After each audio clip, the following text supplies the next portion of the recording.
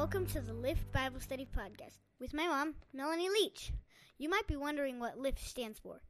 LIFT, L-I-F-T, stands for Ladies in Fellowship Together. They are a group of regular women trying to live out their Christian faith walk day by day. That is my son, Nicholas. We went ahead and I wanted to do a test intro and kind of incorporate him into the podcast to try incorporating another voice. I think he did pretty good. That was really good. I'm really proud of him. So anyway, that was Nicholas, my 9-year-old son, doing that intro. I think we may keep it for a while and just see some, how the feedback is, or we could, have some kind of a professional jingle done. I don't know. I'm still working on ideas. So that brings me to an update on this podcast.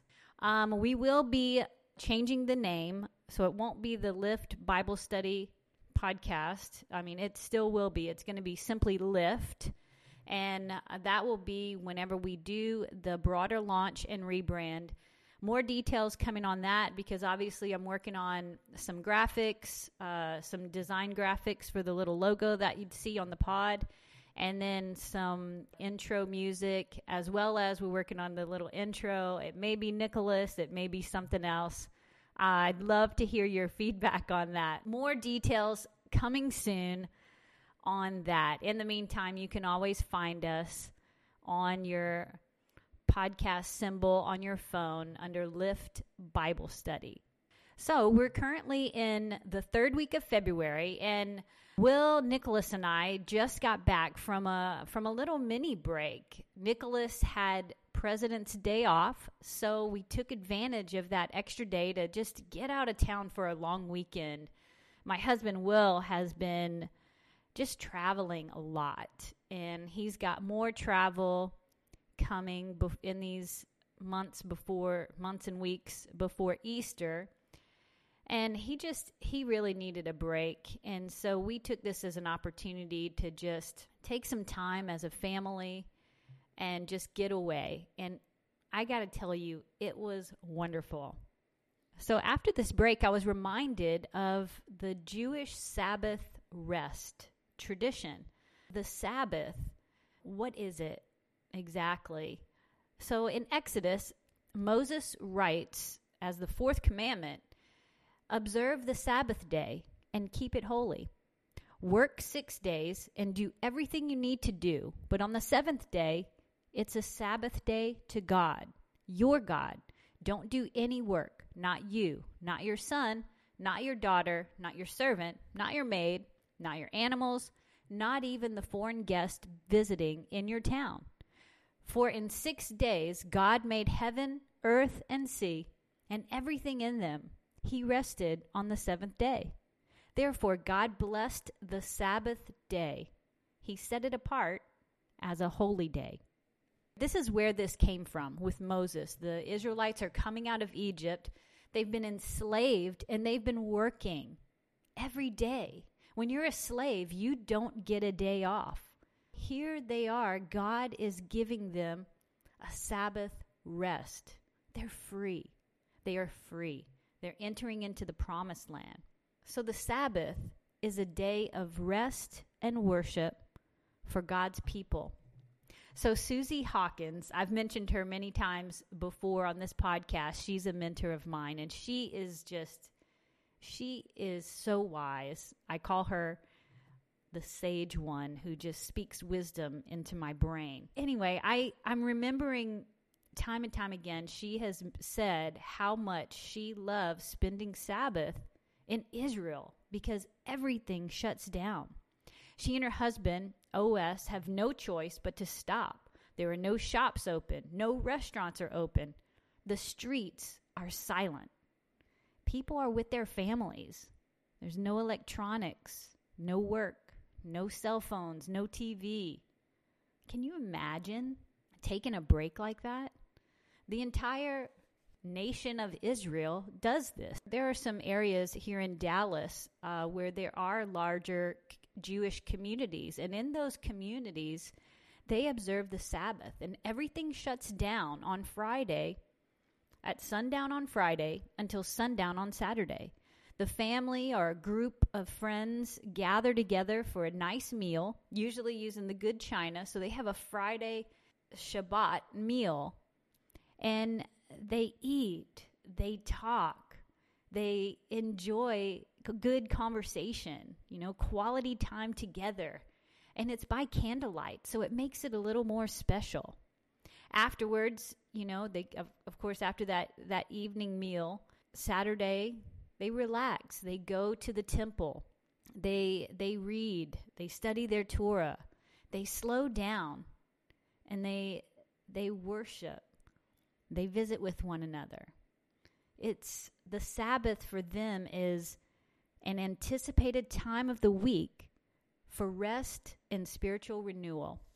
This just, again, got me thinking, when was the last time you spent a day just doing non-work stuff, non-shuffling the kids here and there?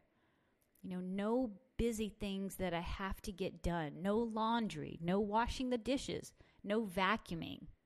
My Aunt Shirley said that her father-in-law used to take his wife out for a hamburger every Sunday after church because he said, you shouldn't have to cook on the Sabbath. Maybe taking a nap. One thing after church I always love is just going upstairs in Nicholas's playroom where it's kind of quiet and I can close the curtains. I put on an old movie that I haven't seen in a long time and put the volume down really low, and I just fall asleep to that. It's lovely. It's nice. Picking up a book that you've been wanting to read, sitting on the couch, sitting outside, take a nap, spend time with your family or our good friends. Sabbath rest. Back in my single days, after church, my friends and I would grab a bite to eat, and then we'd head over to a house with a pool, and we'd lay out. We would lay out all day long. We'd use sunblock, of course. We would read. We would talk. We would dream about what our life will be like when we got married, when we had kids, when we had that perfect job. We would just dream. We would have just really good times together. Sabbath rest.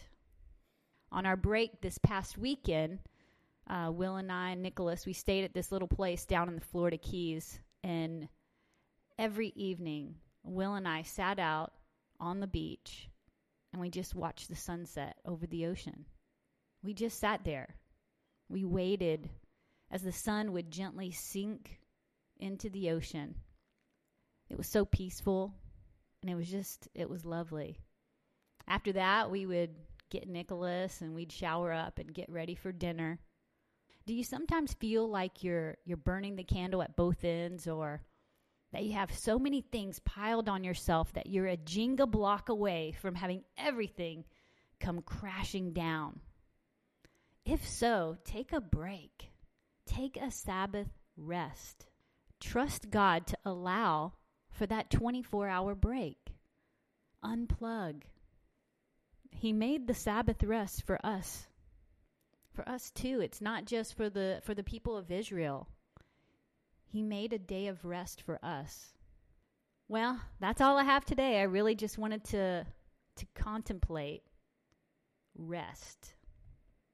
If God needed to rest, how much more do we need to rest?